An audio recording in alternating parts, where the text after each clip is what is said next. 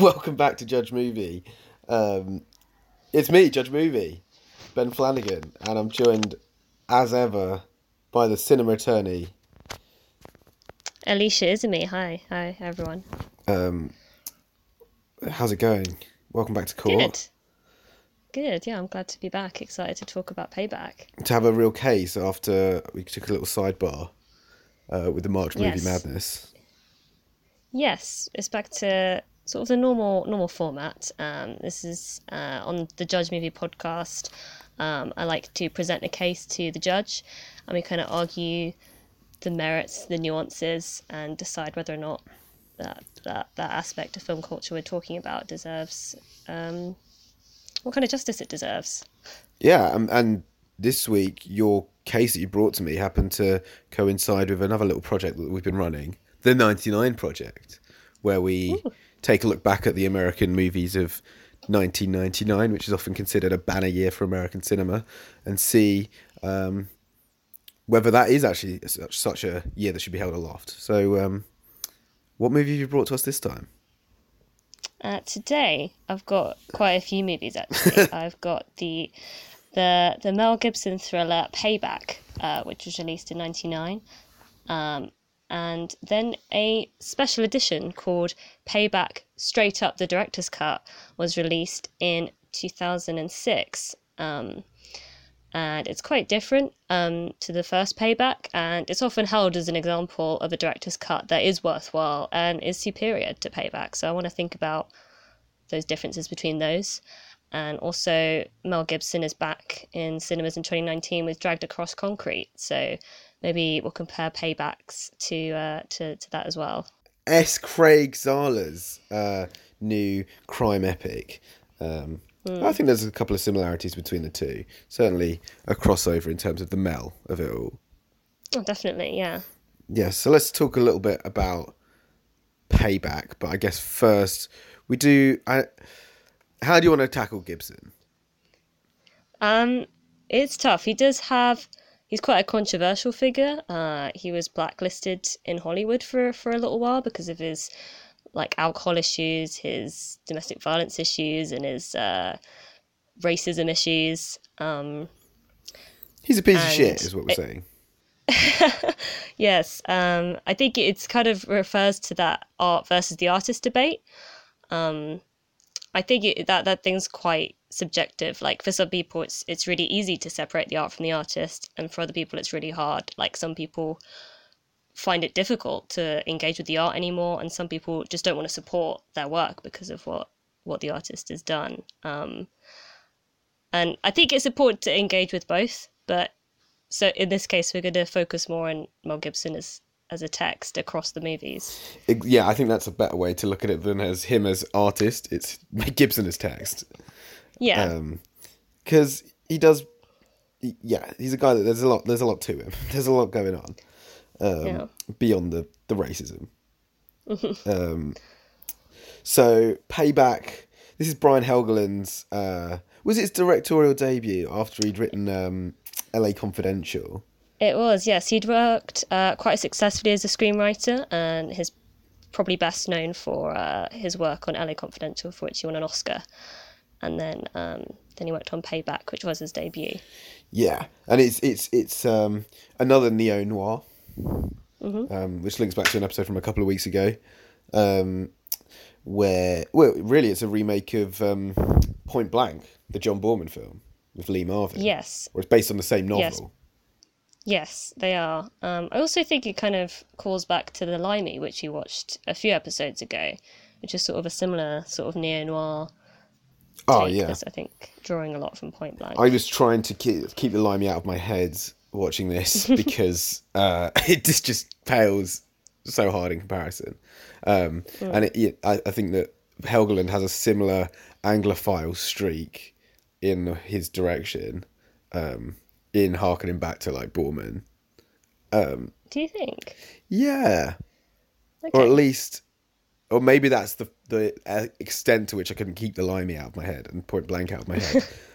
So Payback is about a man known only as Porter, played by Mel Gibson. After a successful heist with his wife and his best friend, they both betray him and shoot him dead.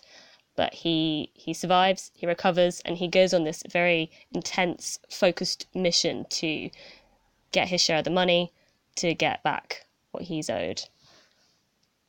And he comes across, dirty cops, dirty criminals, and is playing all over the city, trying to get what he needs. Yeah, but it was kind of gutted by Paramount. They fired Helgeland because they wanted to reshoot it to make the Mel Gibson character more likable. And was it Gibson himself that ended up shooting quite a lot of it, or at least cutting it himself? I don't think so. I think he was involved because his company produced the film. He was very involved behind the scenes, but Terry Hayes rewrote it, and John Meyer, who was originally the production designer, was directed the new footage, which was about, they say, like 30% of the movie. It's basically the third act is where it changes the most. Well, Terry Hayes is Mel Gibson's boy, isn't he? Because he wrote the Mad Max films. Yes, pretty much, yeah. They also add a voiceover, which kind of makes it more clearly textually neo-noir. The music is a little bit different. Chris Christopherson is introduced as a new villain. Yes, which is just a woman on the phone in the director's cut. Yes, it's a great vocal performance from Sally Kellerman. And does it because Chris Christopherson's not there, it takes out all the stuff of his son? Yes, yeah, that is added to the original version. The theatrical. Yeah, the entire set piece at the ending is it's just a completely different thing. One involves a shootout at a train station, while the original version kind of reminded me of like the Breaking Bad kind of thing where Walter White, tricks a load of crooks into a situation where he's got the upper hand. He seems like... Yes, it is quite elaborate and quite playful. Yes, which doesn't really chime with the tone of the rest of the film, which has got sort of so washed out, almost monochromatic, isn't it? And kind of ugly. Yeah. Well, that kind of leads me on to the first exhibit, Exhibit A, the colour palette of the two movies, and also to a certain extent dragged across concrete.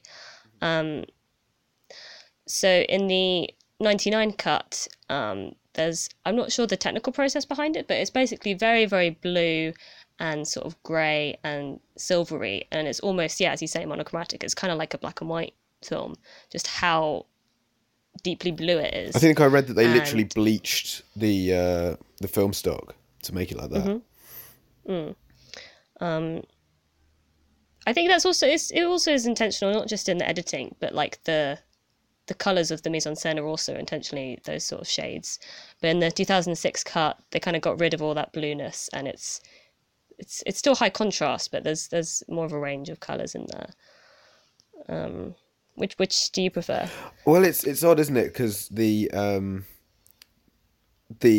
director's cut has these brighter colours, but the Gibson character Porter is so much nastier, and the film as a whole is a little bit darker, which is kind of odd. So I don't know if it works either way. Like the original version has this washed out tone, but then is, as you say, it is sort of playful, and like, I guess it just kind of reveals how empty the pastiche of it is.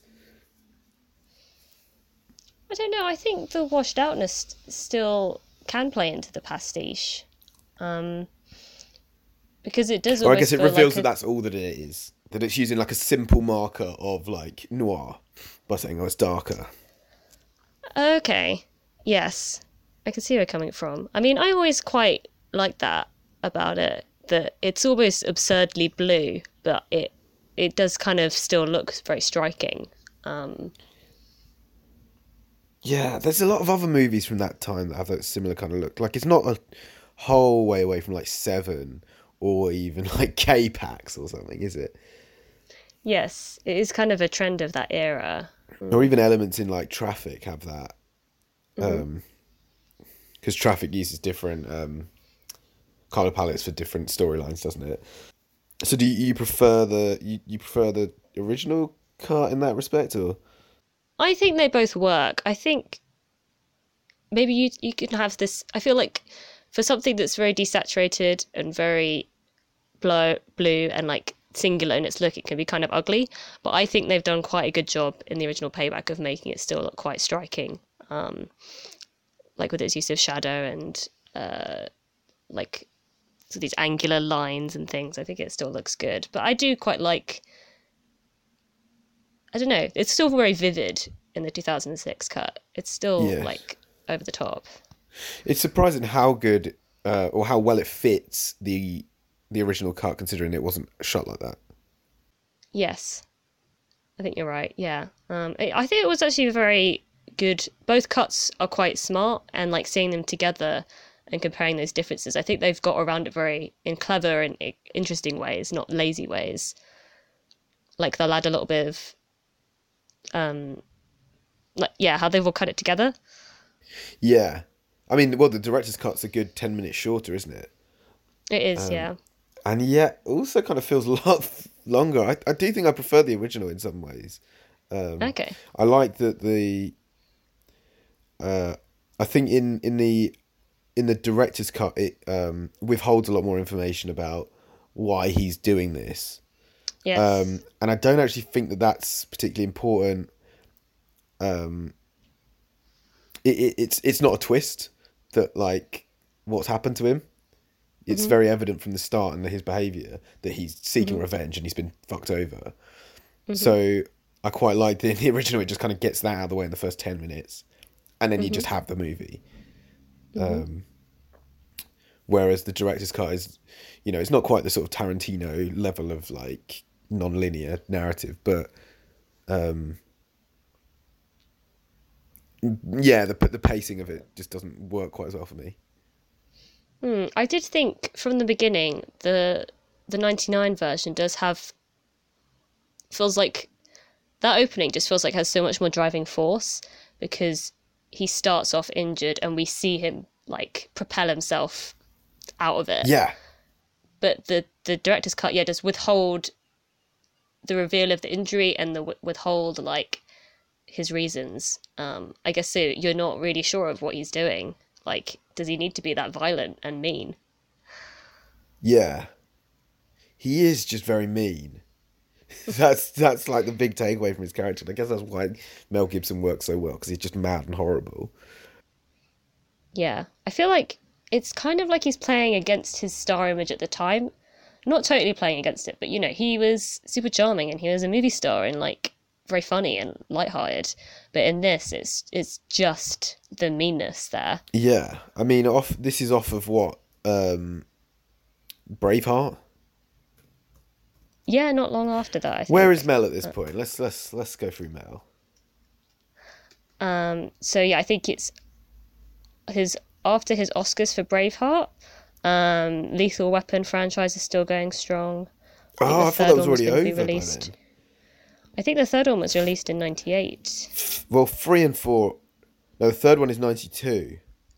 Oh right. So it must be the fourth. And the fourth is a really bad film. I haven't actually seen any of them. Have you not? The 1 and 2 are great. And then it's like, by the fourth one, it's like almost like a family comedy. It's really weird. Right. The first two are so violent and nasty. Okay. Mel Gibson just plays a mad, like, suicidal cop. So what have we got? We've got, after Braveheart, he does Pocahontas as John Smith. Not a film that's aged well. Have you ever seen Ransom? I've never seen Ransom. I don't think no. I've seen that one. I think it's sort of a similar revenge thing. Yeah. But not quite. I don't think it's as nasty as Payback is. No. That's a Gary Sinise. You see that Ron Howard's directed that one. Oh, So it must be a lovely, little bit yeah. lighter. And then there's Yeah. Conspiracy Theory. That's a late Richard Donner one. I think it's also interesting. After Payback, he was the voice of Rocky in Chicken Run. He did the comedy What Women Want, and also Signs, which is probably the funniest Shyamalan film. So he's kind of in that likable realm at that stage. But Yeah, I mean, What Women Want could be its whole episode of itself, because it's like, I mean, I kind of love that movie, but it's questionable. Um, but I think he does well in it. He's cast well in What Women Want. yeah, Well, how do you feel about that movie? I haven't watched it since I was a kid. But I remember thinking, Mel was a good romantic comedy lead. And obviously, Rocky in Chicken Run is iconic. Yeah, it's amazing. Oh He's God, really he's good in great. that movie. He's used very, very well in that movie, and like the like romantic banter is really funny in that. It's great. It's just an odd movie payback. Where are we payback from Mel then? It's like he's right in it, but he's very straightforward. I think in his nastiness, you don't get to see a range of Mel. I disagree. There's one bit where he sort of is back with Maria Bello, who's like an old flame, who ends up helping him out in the movie as it goes on. And I found the bit where they sort of reminisce about their relationship really heartbreaking. Like, it's only done with a few lines of dialogue, but I found it very touching, like just filled with so much regret. Yeah. So I think there's a tiny sliver of range in that movie of Mel. I do actually think that the Maria Bello thing is something that works better in the remake, not the remake, sorry, the director's cut, because I think it's a good half an hour in the original before she even comes up. Whereas you're kind of aware of her as having been an old flame very early on in the director's cut, so it makes sense that she then becomes quite integral to his character. Did you want to go through the exhibits, or is there something you wanted to say about the tone? Yeah, so I guess the exhibit B is the tone, and in the director's cut is the tone that's being captured in these two movies, which I think is quite different, even when they're using a lot of the same footage. How does that differ? Why does that differ? And is whatever Helgeland was actually going for an interesting tone? Because if you think of someone who's directed like Legend, which I don't think that his director's cut is very far off from a film like Legend in the tone. Legend is so kind of hackneyed, and the violence in that is just sort of depressing, and doesn't really tell you very much about the characters for me. On one level, on the most basic level, I noticed a lot of the jokes and funniest lines were sort of cut from the 99 version to the director's cut. And yes, it's like quite a bit shorter as well. So it felt like that leanness, that no fussing around, that very straightforward thing that is kind of what the Mel Gibson character is like, was what the tone of the director's cut felt like to me. And I missed a couple of those jokes. There's also these weird bits like when do you know the scene where you got Bill Duke and the other cop and the club owner, and they show up and they've decided that they're going to extort Mel Gibson to extort the money. And there's a bit where he's like leaning into their car. They're sending him in to threaten someone, and it keeps cutting between their heads. In his very like, it's just their heads, and they're just taunting him individually. And it's like nothing else in the film, in either version.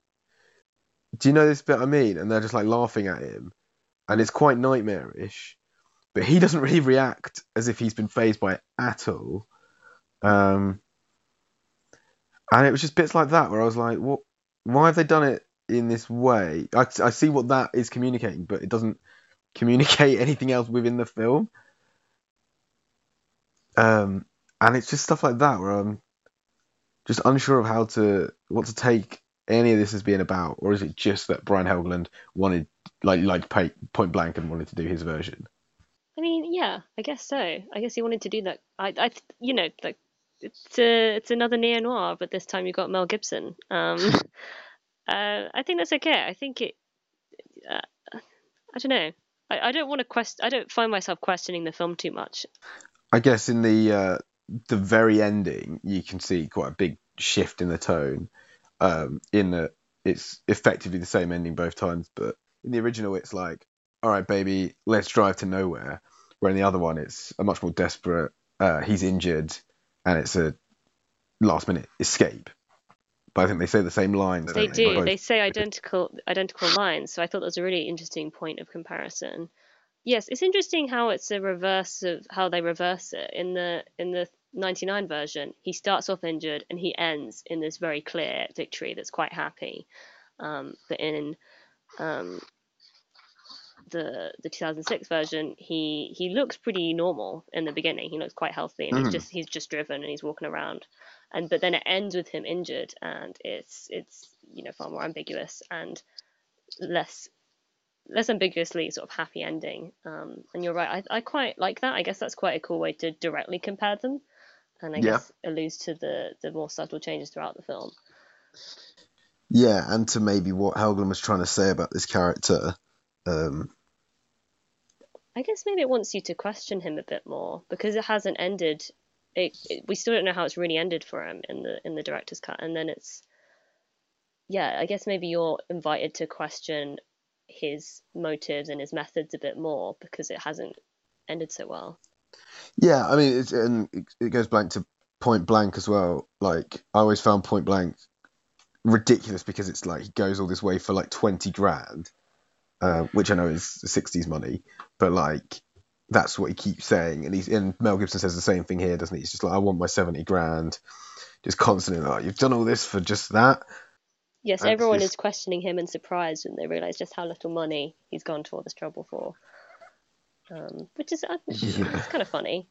yeah, I guess that's the conceit, isn't it? Really, like, um, Well, that kind of brings me to Exhibit C, where this like notion of principle.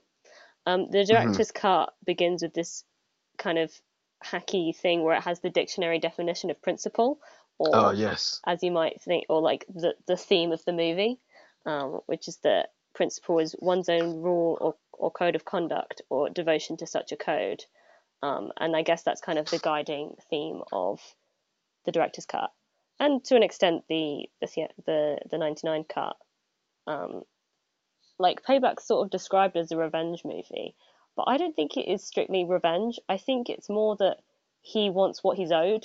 He's not. He wants exactly what he's owed, and he's trying to get that back rather than hmm inflicting vengeance.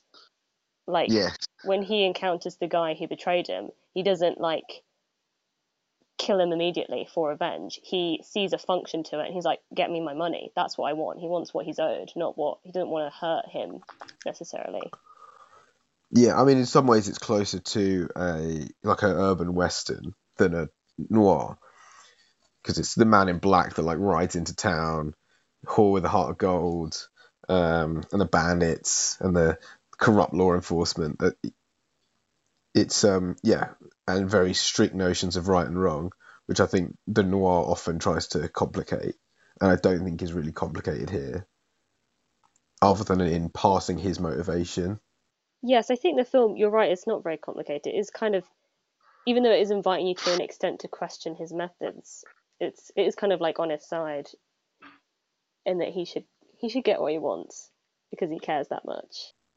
And you know, his nemesis, his ex best mate, is who's that actor now? Like Henry, he's a De Palma regular. He's a regular character actor scumbag. He's great. I love him. He's I mean he's fun, but he's so over the top bad that you're rooting for Mel again. Okay, yes, yes, you're right.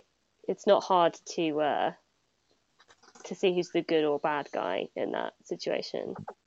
It's not even like I mean the Peter Fonda character in The Limey is like horrible, but he has that magnetic charisma and that he's Peter Fonda, isn't he? So Yes, I suppose you're right. What does make that character great is the over the topness, and that's basically the whole of the Payback supporting cast. Like everyone is over the top and it's great. There's a lot of really fun character actors in that. I love that about Payback. Yes, they are fun. So the club owner played by David Paymer is just great, kind of Italian. Yes. He owns a taxi rank. Oh, is that who he is? Yeah, but he hosts the illegal poker game with the Dirty Cops. Yeah. The Dirty Cops are really funny. They're great. James Coburn's very funny as Carter. Yeah, so you got James Coburn, and in the original, there's also Chris Christopherson. And I was kind of, to go back to this thing of it being a Western, made me think of Sam Peckinpah, and that it was quite consciously kind of trying to evoke that, like Pat Garrett and Billy the Kid or something, by casting them as kind of elder statesmen. Yes, and it's also got William Devane, who's in a lot of sort of that classical Hollywood stuff, as one of the higher ups as well. But I don't know that it's like. I think they're just there to like give it a bit of that, a bit of power rather than. Well, yeah, maybe it's not commenting on them. It's just using their star power and history in a direct way. Yeah, because it comes at this time where everything's very self-reflexive and everything's very keen to comment on itself. I don't really think that this is doing that. I think this is a much more straightforward movie, and maybe that's for better and for worse. In terms of 1999, I don't know that this has that power. I think this is just kind of a thriller. Maybe that self-reflexiveness is typical of 99, but they're still very. I mean, even if you're saying this is an outlier, which I don't think it is. I think this kind of thriller was just as common throughout the 90s. Oh no, that's what I'm saying. I think it's just too generic to kind of be on that next level, to be on the 99 level. It's memorably generic. It excels at the genre stuff. Do you think? Yeah. So, what do you have a preference between the original and the director's cut, or is it just kind of the entire Payback thing works for you? That's really tough. I think I quite like them both, but it does enrich them to think about them together. It enriches them both. So yeah, I'd have to go with the both of them as a piece. Yeah, I mean, I think it sort of is of a piece. Certainly, if you want to look at it as a case study of the director's cut. Yeah, and they were released together. I think the most recent Blu-ray had both cuts. So you can think of them as both that way, like with respect to all the filmmakers involved. Sure, and it's kind of I wouldn't say it's a cult movie, but it's somewhere in that realm. Yeah, it's got its fans. I think it's going to have a similar fan base to something like Dragged Across Concrete. Oh yeah. Yeah, and that is an off-putting film in a lot of ways. Namely its length. Yes, it is an epic, as you say. Over 2.5 hours. Yes, with a very simple premise, which is that two disgraced cops want to do a heist to help their families, and things get complicated. Things like they're very angry about social justice and blacks. Yes, I'd say it is very minimal. The first half is quite loaded with characters describing their sort of ideologies, and then the second half is more of a incredibly minimal but focused sort of crime gone wrong thing, and then but following that very as it unfolds almost in real time, like all these stakeouts and stuff. Yeah, and that stuff works really well for me. Like Michael Mann kind of way. Yes. So yeah, this thing of professionalism is like a recurring thing throughout Michael Mann, and I feel like it's very prominent in Dragged Across Concrete as well. Definitely.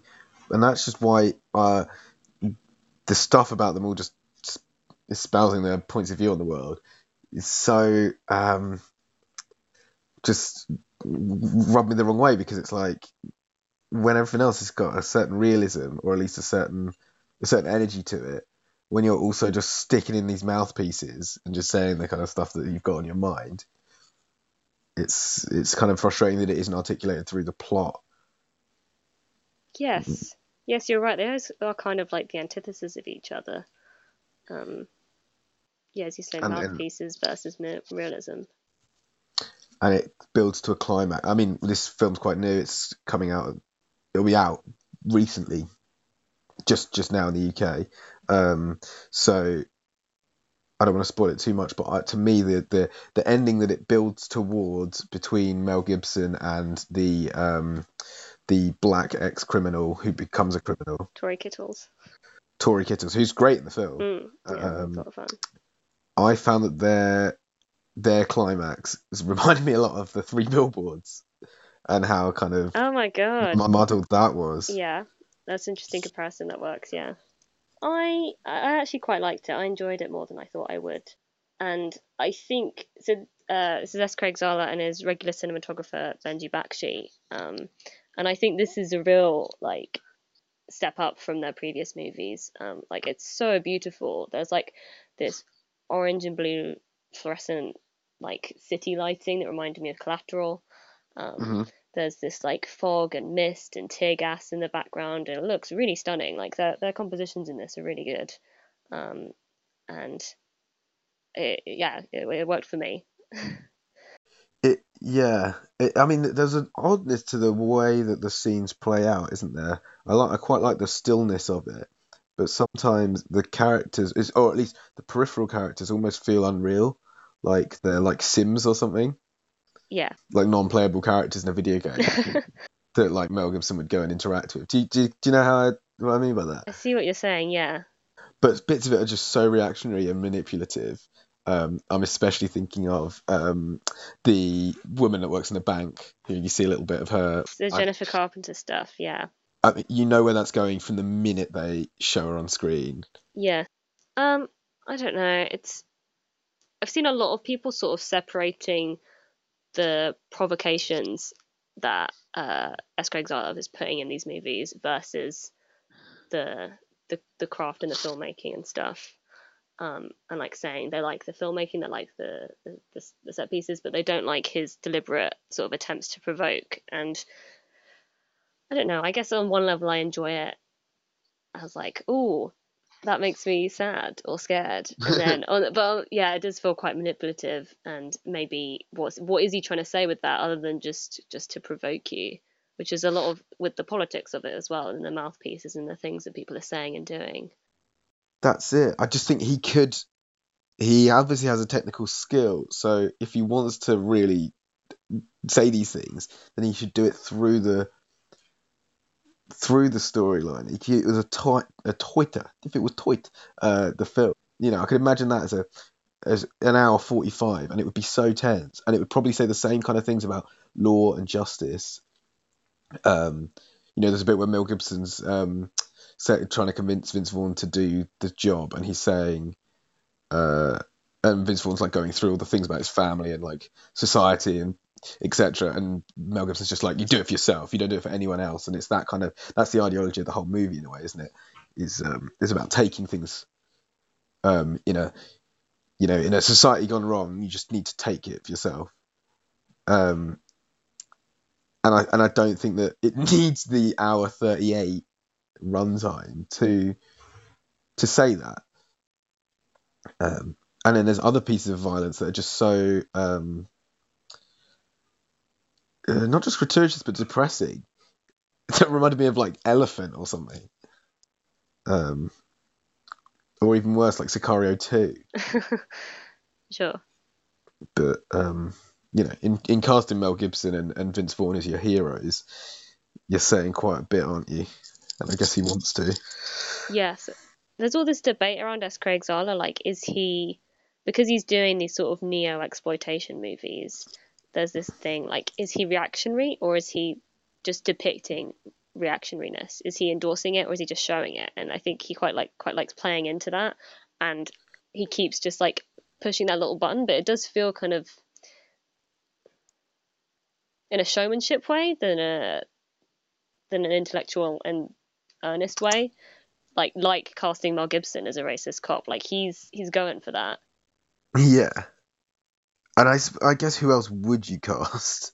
I don't know. I don't think he's not provoking you all the way. Like he's not Von Trier, is he? No, I think that's it. I think he has a lot of that in the beginning, and then he does just kind of sit back and focus on the action, and that kind of, yeah, it does make it feel kind of incomplete and not quite cohesive. Like, yeah, it doesn't feel like he's really means it, because it's just like, ho, let's hit you with this stuff first, but then there's what I actually care about. You're right. Actually, the first 20 minutes are probably the hardest. What's the line? I wasn't racist before I moved into this neighborhood. Is like the best line in the movie in a way. I don't know. I think also this dubious fictional city of Bulwark is another thing, because and I read in he was interviewed in Sight and Sound this month, and he said well, if I'd said it in New York, people would have just said it was New York, or if I said it in Chicago, people would have pointed out the things that weren't quite Chicago. And I actually think that that's a bit cowardly in a way, to just, especially if he's talking about these vague concepts of justice and law and order, that he wouldn't actually, if he's trying to be political, but not actually making a point. It's just this vague like sense of, the world's not what it was. Yes, I agree with you. Yeah, I think it's yes, this empty provocation is a little bit cowardly, and it kind of connects to these thoughts I've been having about the final exhibit of depiction of minorities in Payback and Dragged Across Concrete. Yeah. So in Payback, you've got like the triads, and you've got you've got Lucy Liu as this dominatrix, and they kind of go toe to toe with like the white criminal characters in the movie. They're kind of like, there's this thing that they're separate, but they're equal. They're just as powerful. Mm-hmm. But in Dragged Across Concrete, there's sort of there's a more clear depiction of minorities and power imbalances, and who's got the upper hand, and how people wield that power against each other, especially like with Mel Gibson and Vince Vaughn as these white these white cops, and how they treat minorities and stuff. And I don't know, I feel like so Zala's sort of trying to be maybe a bit more real with that depiction, but I don't know, it doesn't really go anywhere. I found it the most chilling and maybe effective example of that in Dragged Across Concrete was between the criminals themselves, the main gang, when there's the two black criminals who have been enlisted by these white faceless murderers. The scene when one of them makes your man like clean up the piss, like that was very effective. I felt, but nasty as well. Yeah, that's horrible. Yeah, it's horrible in a lot of ways, but it kind of made the point that the film was trying to make. I don't know, or that you're saying maybe. Yeah, no, I think that is what it's doing, but it doesn't. Yeah, it's not quite going far enough in terms of a statement or like resolving it. Especially by the ending and what the last scene is. Yeah. I guess, yeah, we shouldn't really go into spoilers, but yeah, I don't know. It's kind of unsatisfying to me. It's cringe, but you kind of want to make a point about America by the end, because it's doing so much, it's laying so much of that groundwork, and then it just kind of, yeah. Again, we don't want to spoil it, but it just doesn't. It's a bit of a fart. Yes. It's a bit of work, yeah. Nicely said. But yeah, I don't know. I think the Lucy Liu is certainly worth talking about in Payback, because that is such a like star turn, isn't it? Yeah, it's great. Yeah. Is that that must be one of her first movies? So she'd been in a few things. I think in this one she's very young in it. She's like 20 years old at the time of release, and she's credited as Lucy Alexis Liu.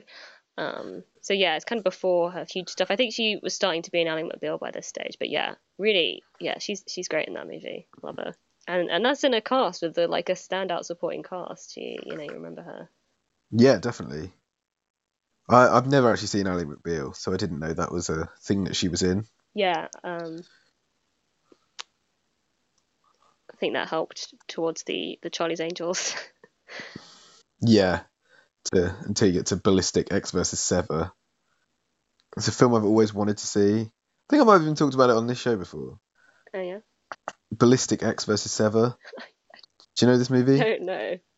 Directed by Chaos. Yeah, Literally someone that's credited as Chaos. that's pretty cool. We got Greg Henry, isn't it? What? He's back. Oh my god, I have to see this movie. I always wanted to watch it. It was one of those that you go into like Blockbuster and it would have like the staff picks and it would be The Adventures of Pluto Nash and Ballistic X versus Sever, and I was like, these are like the best movies. I've got to check these two out. 3.6 on IMDb. Yep. Antonio Banderas and Lucy Liu leads. This sounds pretty good. They're two spies that have to kill each other, but then they team up. It's Batman versus Superman. God, that's my favorite trope. The fight and then they team up. Yeah. Oh my god, this sounds pretty okay. Wow. This is a future episode. Yeah. I did think it was interesting in both films. You've got Mal as the big man protagonist, but then he is up against these very tall co-stars who are like 6'4", 6'5" plus. But then it makes Mel look kind of small in comparison. Yeah, I always thought of him as a short guy.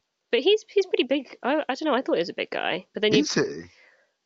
well, he's physically imposing. He's an action star, right? But Yeah, but I thought of him in the Tom Cruise kind of thing, where he's like, he's beefy but not like tall. yeah, I guess it just depends who he's working with. But in both these films, you've got Vince Vaughn, and then both the crooked cops in Payback are much taller than him. And I was just wondering about that choice there. Like, it works well that you've got Mel, our hero, being shoved around by these big guys. He's 177 meters. I don't know what that is in English height, but he's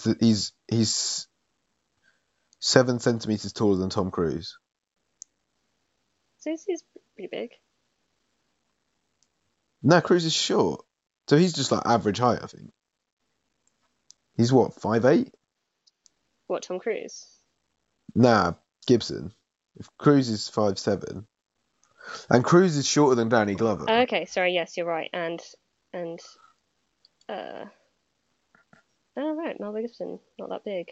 Well, he doesn't hide it, does he? He casts himself against these giants. Yes, definitely. And maybe that because he's sorry, he just knows he's got the presence though.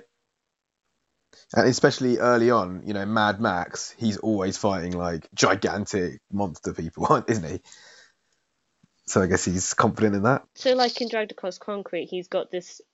He's like close to retirement, and his partner is a significantly younger Vince Vaughn, and his former partner Don Johnson, another 80s sort of action star, has been promoted above him. And I guess maybe that's playing part of it, like using these stars and their sort of images. Yes. To sort of indicate his, I don't know, his being overtaken by others. It's difficult to pass a judgment on Payback and the director's cut because I don't think it's a masterpiece by any stretch. I wouldn't. When we do our 1999 top 10 list eventually, this probably won't be hitting mine, but it still has its place. I saw it loads as a kid. Yeah. What kept drawing you back to it? Just that it was an action film, I think. It is very cool. It was always on as well. Mm. Yeah, it's pretty cool. So it's hard to like, disintegrate it forever. Mm-hmm. Thanos style. I guess on balance, how do you feel about 99 with all of this, all that's said and done?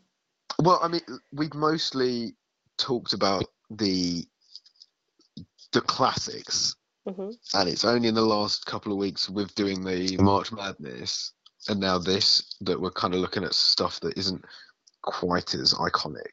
Hmm. So, maybe we are seeing the cracks in the Sacred Cow. Oh, okay.